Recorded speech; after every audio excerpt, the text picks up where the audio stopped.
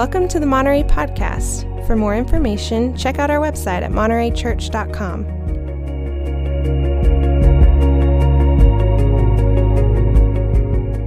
Well, let me echo David's words. We are delighted to welcome you this morning. It is an incredible blessing anytime we have the privilege to be together to worship God. I pray to encourage one another.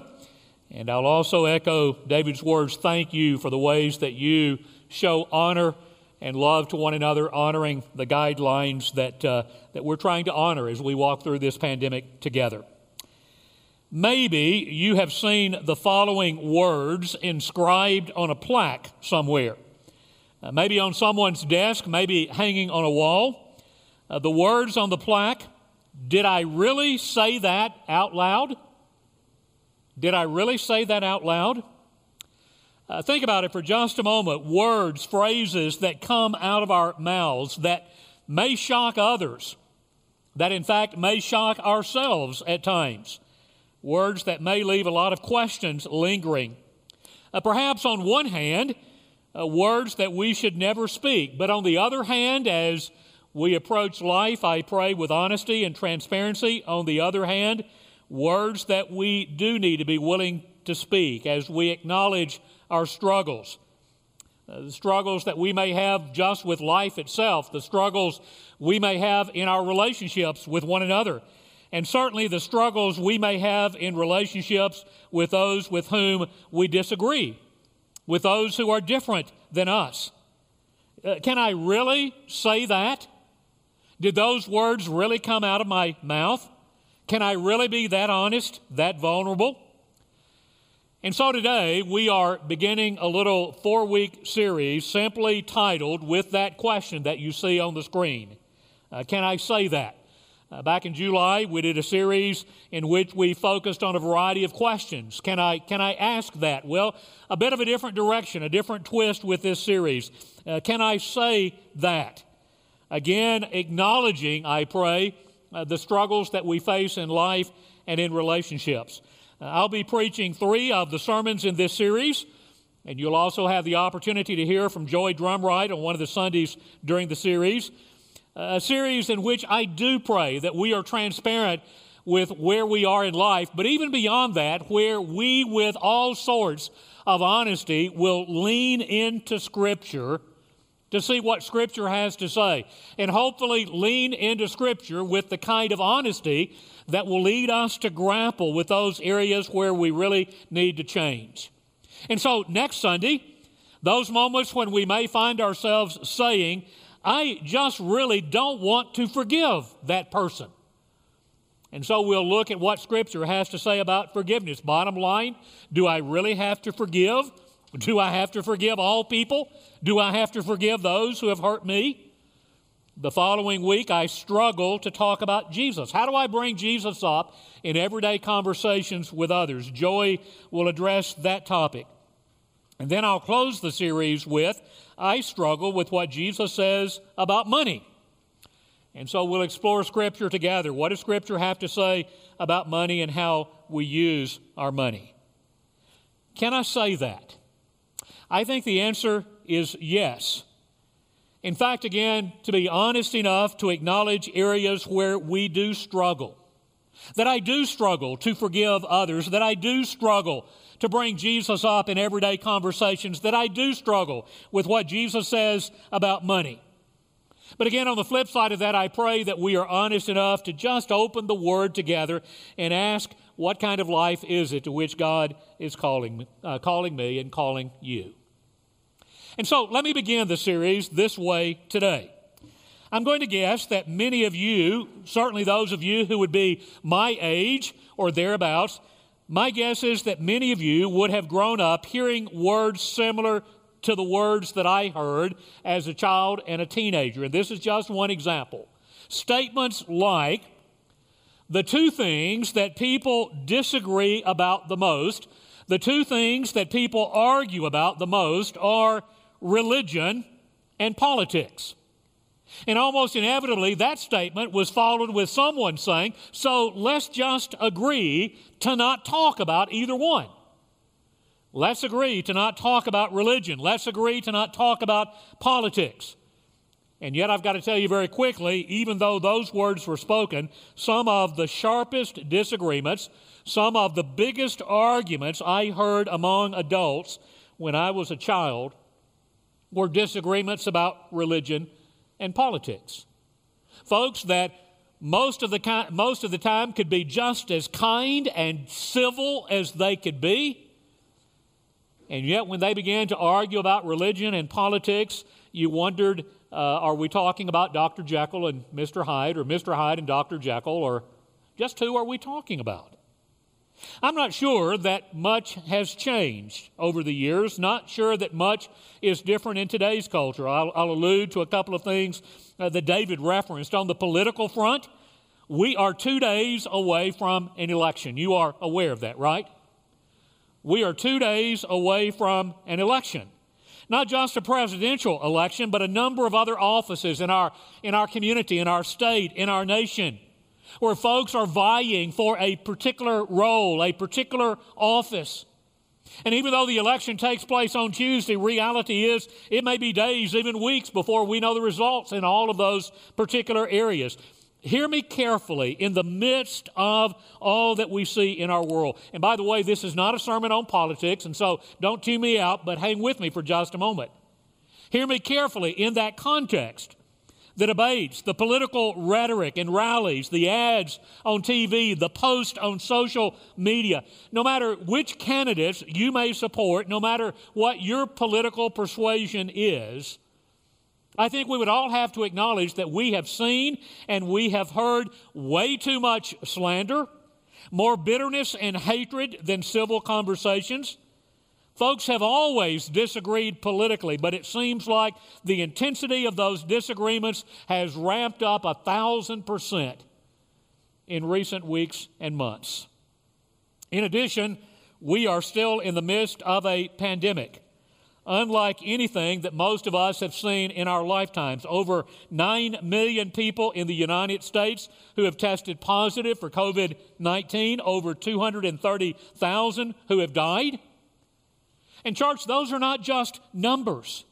My guess is that most, if not all of us in this room, and for those of you who are watching online, my guess is that most, if not all of us, can name family members or friends who've had the virus, some of whom have been quite ill, and then family members or friends who have died from the virus. Here's what I find amazing. Obviously, there will be different opinions voiced as to how we cope with something like a pandemic.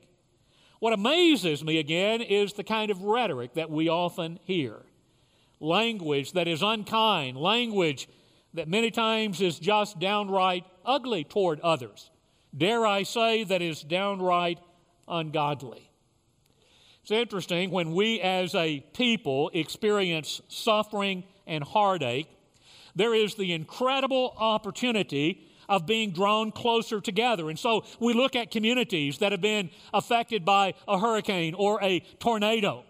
And you see people suddenly working together, even churches working together who would have never thought about working together before, suddenly partnering together because they're fighting the same cause. They're dealing with suffering. They're dealing with a crisis.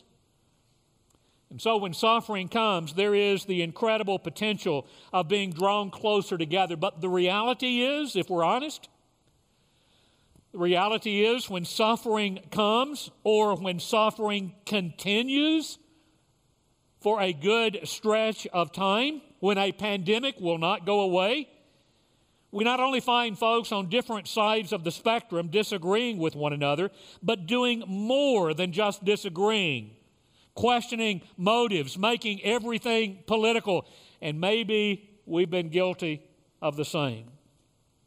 And so one of the statements, one of the questions I want to grapple with on the front end of this series as we ask that question, can I say that? The question is, can we disagree with one another and still love one another? Can we disagree with one another and do so in a civil way? Do so with the Spirit of Christ? To echo the title of a little book that Eric Open pointed me to this past week, a little book, and they've done a variety of presentations as well. Sarah Holland and Beth Silvers at very different places, political and yet friends, and so the title of the book, I think, says it all. I think you're wrong, but I'm listening. I think you're wrong, but I'm listening. That willingness to be open to one another, because my opinion, quite frankly, may need to change. But if I put up the barriers, that potential never exists. To be even more direct, as I reflect on, can I say that, and I step into today's lesson, maybe the statement is, I struggle to love all people. Yeah, your preacher just said that.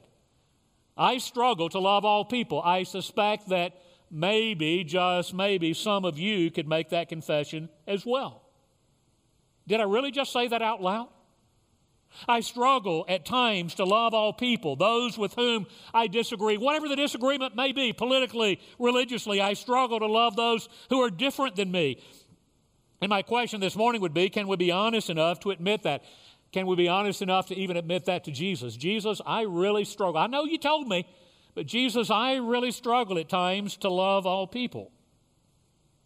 And so as I did last Sunday, may I first of all suggest that we simply allow Scripture to speak into our lives. Last Sunday I read a couple of texts where I said I'm not going to offer any commentary. I just want you to listen. Well, today I want to make a few comments on the first text I read, and then allow a second series of texts again to just by themselves speak into our lives. I want to begin with a passage that we actually read just a few weeks ago when we explored the Beatitude that talks about mercy. Blessed are the merciful, for they will be shown mercy. And so as I read this familiar text from Luke 10, I want you to be sensitive to that moment when the word mercy shows up in the story. Luke 10. On one occasion, an expert in the law, in other words, someone who knew the Word of God inside out, an expert in the law, stood up to test Jesus. Teacher, he asked, what must I do to inherit eternal life? I've made this comment on previous occasions when we've looked at that text, but as a follower of Jesus and specifically as a preacher, that's the kind of question that you would want from anybody, anytime. Teacher, what must I do to inherit eternal life? But rather than Jesus answering, or at least immediately answering the question, Jesus does what he often does when somebody raises a question. He turns the question back to the expert in the law. What's written? What's written in the law? Jesus replied. How do you read it? How do you understand it? The expert in the law answered, love the Lord your God with all your heart, with all your soul, with all your strength, and with all your mind. He's quoting Deuteronomy 6, the Shema. And then he says, love your neighbor as yourself. He's quoting from Leviticus chapter 19. Jesus said, you have answered correctly. Do this and you will live. But then the very next line in the narrative says that the expert of the law wanted to justify himself. In other words, if you would allow me to paraphrase, it may have been the expert of the law saying, but Jesus, you need to understand that we struggle to love all people. And so I want to be able to justify my behavior. Now, those words are in the narrative. Those words were not necessarily spoken by the expert of the law. Here's the question he asked. So just who is my neighbor? Who is my neighbor? And that's where we've got to hit the pause button for a moment and just really let that question sink in. He wanted to justify himself, and so he asked, who is my neighbor? As if to say, I really do struggle to love all people. I know that I'm supposed to love my neighbor, and as a good Jew, translated to today, as a good Christian, I want to make sure that I have a clear understanding of Scripture. I want to make sure I have a clear definition of those who are my neighbors and of those, listen, of those who are not my neighbors. I want to make sure I love my neighbor because the law requires that. But I want to make sure I justify my position as well. And so, Jesus, would you clearly tell me who my neighbor is and who my neighbor isn't, so that I have permission to not love those who are not my neighbors? He wanted to justify himself, and so he asked, who's my neighbor? In reply, Jesus said, and you know this parable well, a man was going down from Jerusalem to Jericho when he was attacked by robbers. They stripped him of his clothes, beat him, and they went away, leaving him half dead. A priest happened to be going down the same road, and when he saw the man, he passed by on the other side. So too a Levite, when he came to the place and saw him, passed by on the other side. But a Samaritan, an African American, a Mexican, a Hindu, a Muslim, a Democrat, a Republican, an Arab, a Samaritan, as he traveled, came where the man was, and when he saw him, he took pity on him. He went to him and bandaged his wounds, pouring on oil and wine, and then he put the man on his own donkey, brought him to an inn, and took care of him. The next day he took out 2 denarii and gave them to the innkeeper. Look after him, he said, and when I return, I will reimburse you for any extra expense that you may have. Which of these 3 do you think was a neighbor to the man who fell among the robbers? Don't miss the way Jesus worded the question. Which of these 3 do you think was a neighbor? The expert in the law replied, the one who had mercy on him.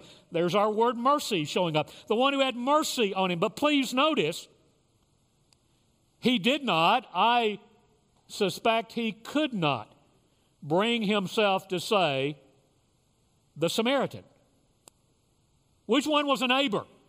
Oh, the one who had mercy. Good answer, but my guess is he could not bring himself to say the Samaritan. Jesus told him, you go and do likewise. Great application for the expert in the law, great application for us. You go and do likewise. You go and show mercy. Leaving that question, I think, lingering, would our world look any different if we all chose to show mercy to others? You remember how we defined mercy in that series on the Beatitudes? Mercy is compassion, forgiveness, love that we extend to someone when it is within our power to harm or to just not do anything. In other words, rather than harming or ignoring or excluding or exploiting, we choose to extend forgiveness, compassion, love, mercy. And might I add, that is even more difficult when we think about those with whom we disagree. And so the application of the parable is, go and do likewise, show mercy to others. But, and please stay with me, the expert in the law, I think, was also left to ponder his initial question. Who's my neighbor? With one answer being, well, the guy who's on the side of the road who needs mercy, who needs help. With one answer being, quite frankly, your neighbor is anybody, and so you need to love all people. But again, I want you to notice the way Jesus reframed the question, because the way he reframes the question is telling. Jesus' question was, which of these 3, priest, Levite, Samaritan, which of these 3 was a neighbor? Remember the initial question, who's my neighbor? Answer, not just the guy who's laying on the side of the road. Answer, the Samaritan. The Samaritan. And you know that first century context well enough to know that Jews despised Samaritans. Jews would go out of their way to avoid interaction with Samaritans. Someone that they would have had incredible difficulty loving. Jesus, I struggle to love all people, especially those with whom I disagree, especially those who are different than me. Different politically, religiously, different when it comes to ethnic backgrounds, educational backgrounds, economic backgrounds. I struggle. And I want to tell you today, I think that is an important beginning place. There is incredible power in simply acknowledging, simply confessing that we struggle to love all people, to forgive all people. We struggle with what Jesus says about money. There's incredible power in simply beginning with that kind of confession, but not to leave it there. To lean into what Scripture says. And so here, without commentary, a couple of paragraphs from 1 John, chapter 3. This is the message you heard from the beginning. We should love one another. Do not be like Cain, who belonged to the evil one and murdered his brother. And why did he murder him? Because his own actions were evil and his brothers were righteous. Do not be surprised, my brothers and sisters, if the world hates you. We know that we've passed from death to life because we love each other. Anyone who does not love remains in death. Anyone who hates a brother or sister is a murderer. And you know that no murderer has eternal life residing in him. From chapter 4, we love because he first loved us. Whoever claims to love God and yet hates a brother or sister is a liar. For whoever does not love their brother and sister whom they have seen cannot love God whom they've not seen. And he's given us this command: anyone who loves God must also love their brother and sister. And yet you may be saying, but Barry, I really struggle. And I may be saying, but I really struggle to love all of you. I really struggle to love all of my brothers and sisters. As we talk about a whole variety of differences, I simply cannot understand some of the positions that folks take. I really struggle to love those who have wronged me. Well, bottom line, and hear me carefully, church, bottom line, if all of you would just think like I do, believe like I do, act like I do, the world would be a better place. And the church said, isn't that where we are much of the time? Rather than acknowledging the kind of diversity that exists even among God's people and saying, maybe, just maybe, there is power in listening to one another and engaging in conversation when we disagree, and yet doing it in civil ways with the Spirit of Christ, listening to where others are. It's not easy to do, but I again believe the right beginning place is to confess, to acknowledge that we do struggle, and then to be honest enough to lean into Scripture and to ask God, where do I need to change? Because I'm convinced that if we're not loving all people, we need to feel guilty. When I was writing the words to this sermon, I thought about, I just need to say, if you don't love all people, you need to feel guilty. And I thought, no, I don't need to do that. And then it hit me. No, if we don't love all people, we need to feel guilty. Not to wallow in our guilt, but to allow our guilt to drive us to do what is right. To engage in reconciliation, to love all folks.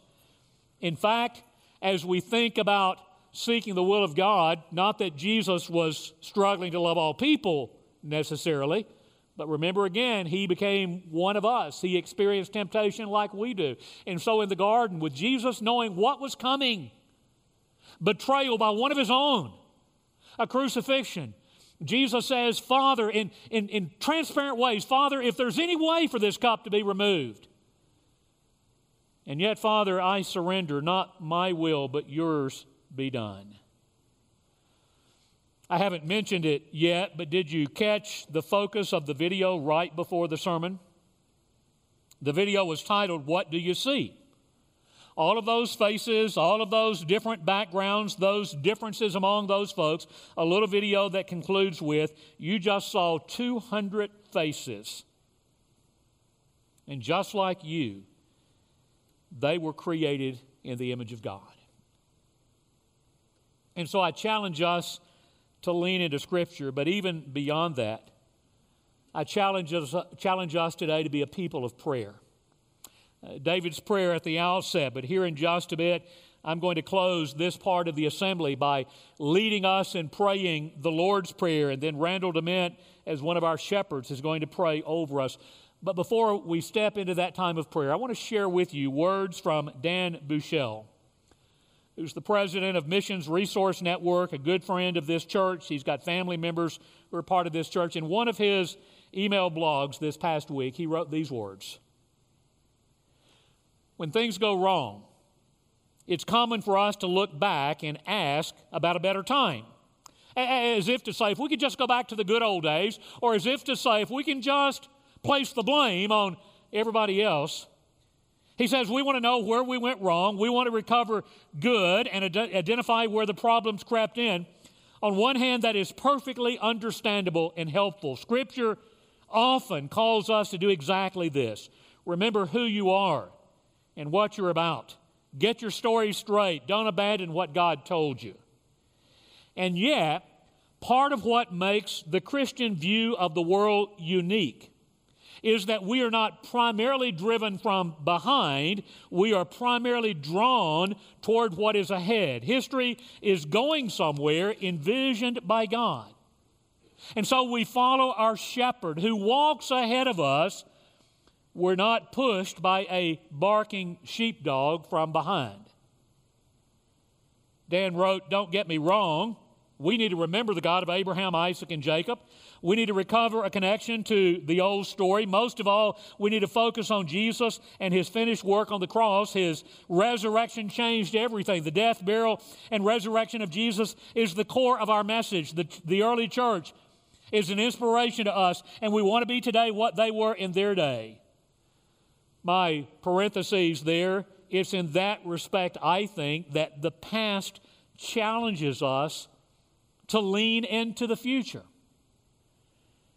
Dan concluded by quoting from Leslie Newbigin, who reminded us the church, and I want you to hear the language carefully, the church is the sign, the foretaste, and the instrument of the coming fullness of the kingdom of God.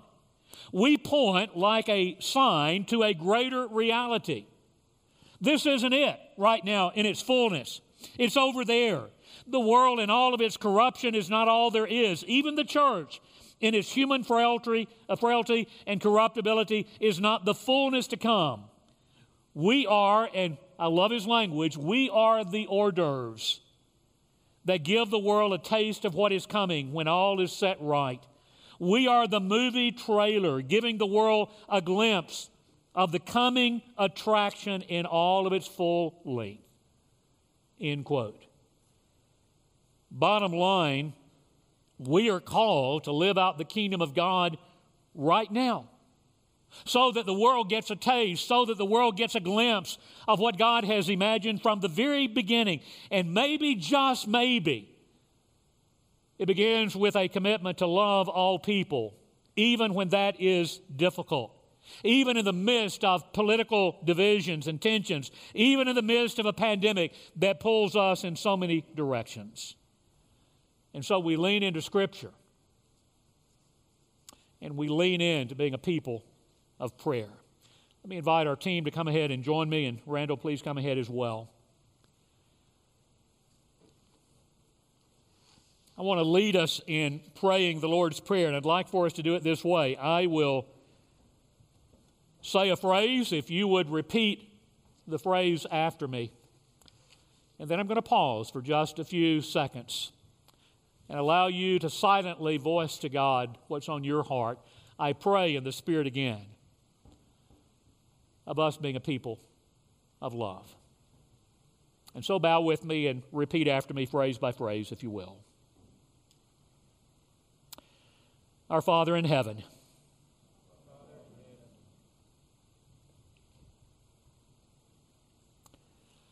hallowed be your name.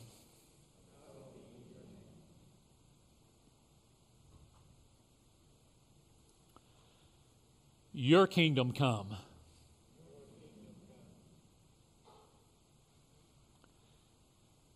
Your will be done on earth as it is in heaven.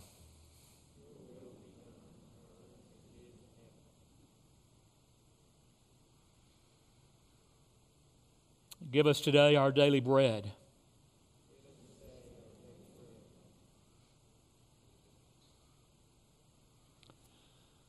Forgive us our trespasses as we forgive those who trespass against us.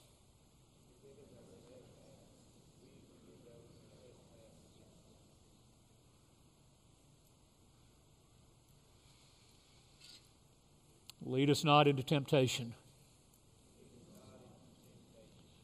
but deliver us from the evil one.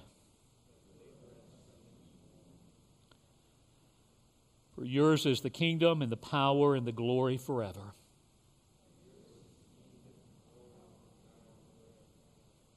Amen.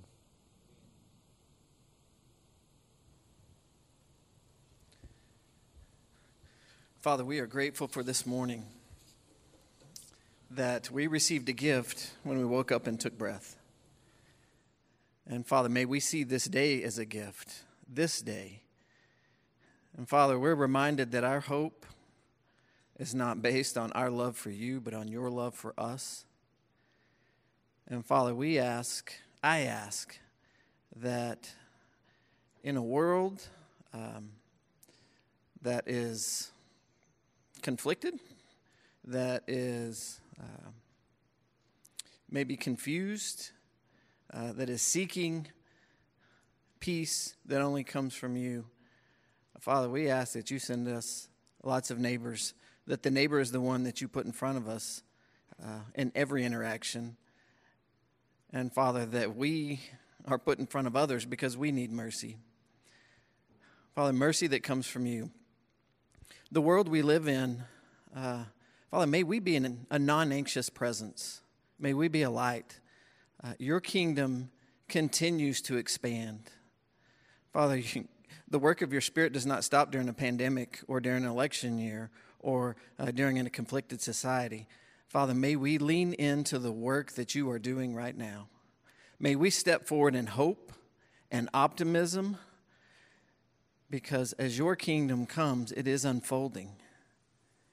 It unfolds in how you relentlessly pursue the hearts and the minds of men and women.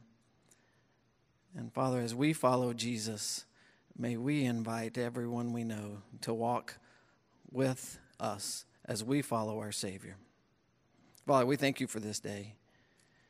And in this day, give us eyes to see, ears to hear, and places to step into. It's in the name of Jesus, our Lord and Savior, that I pray. Amen.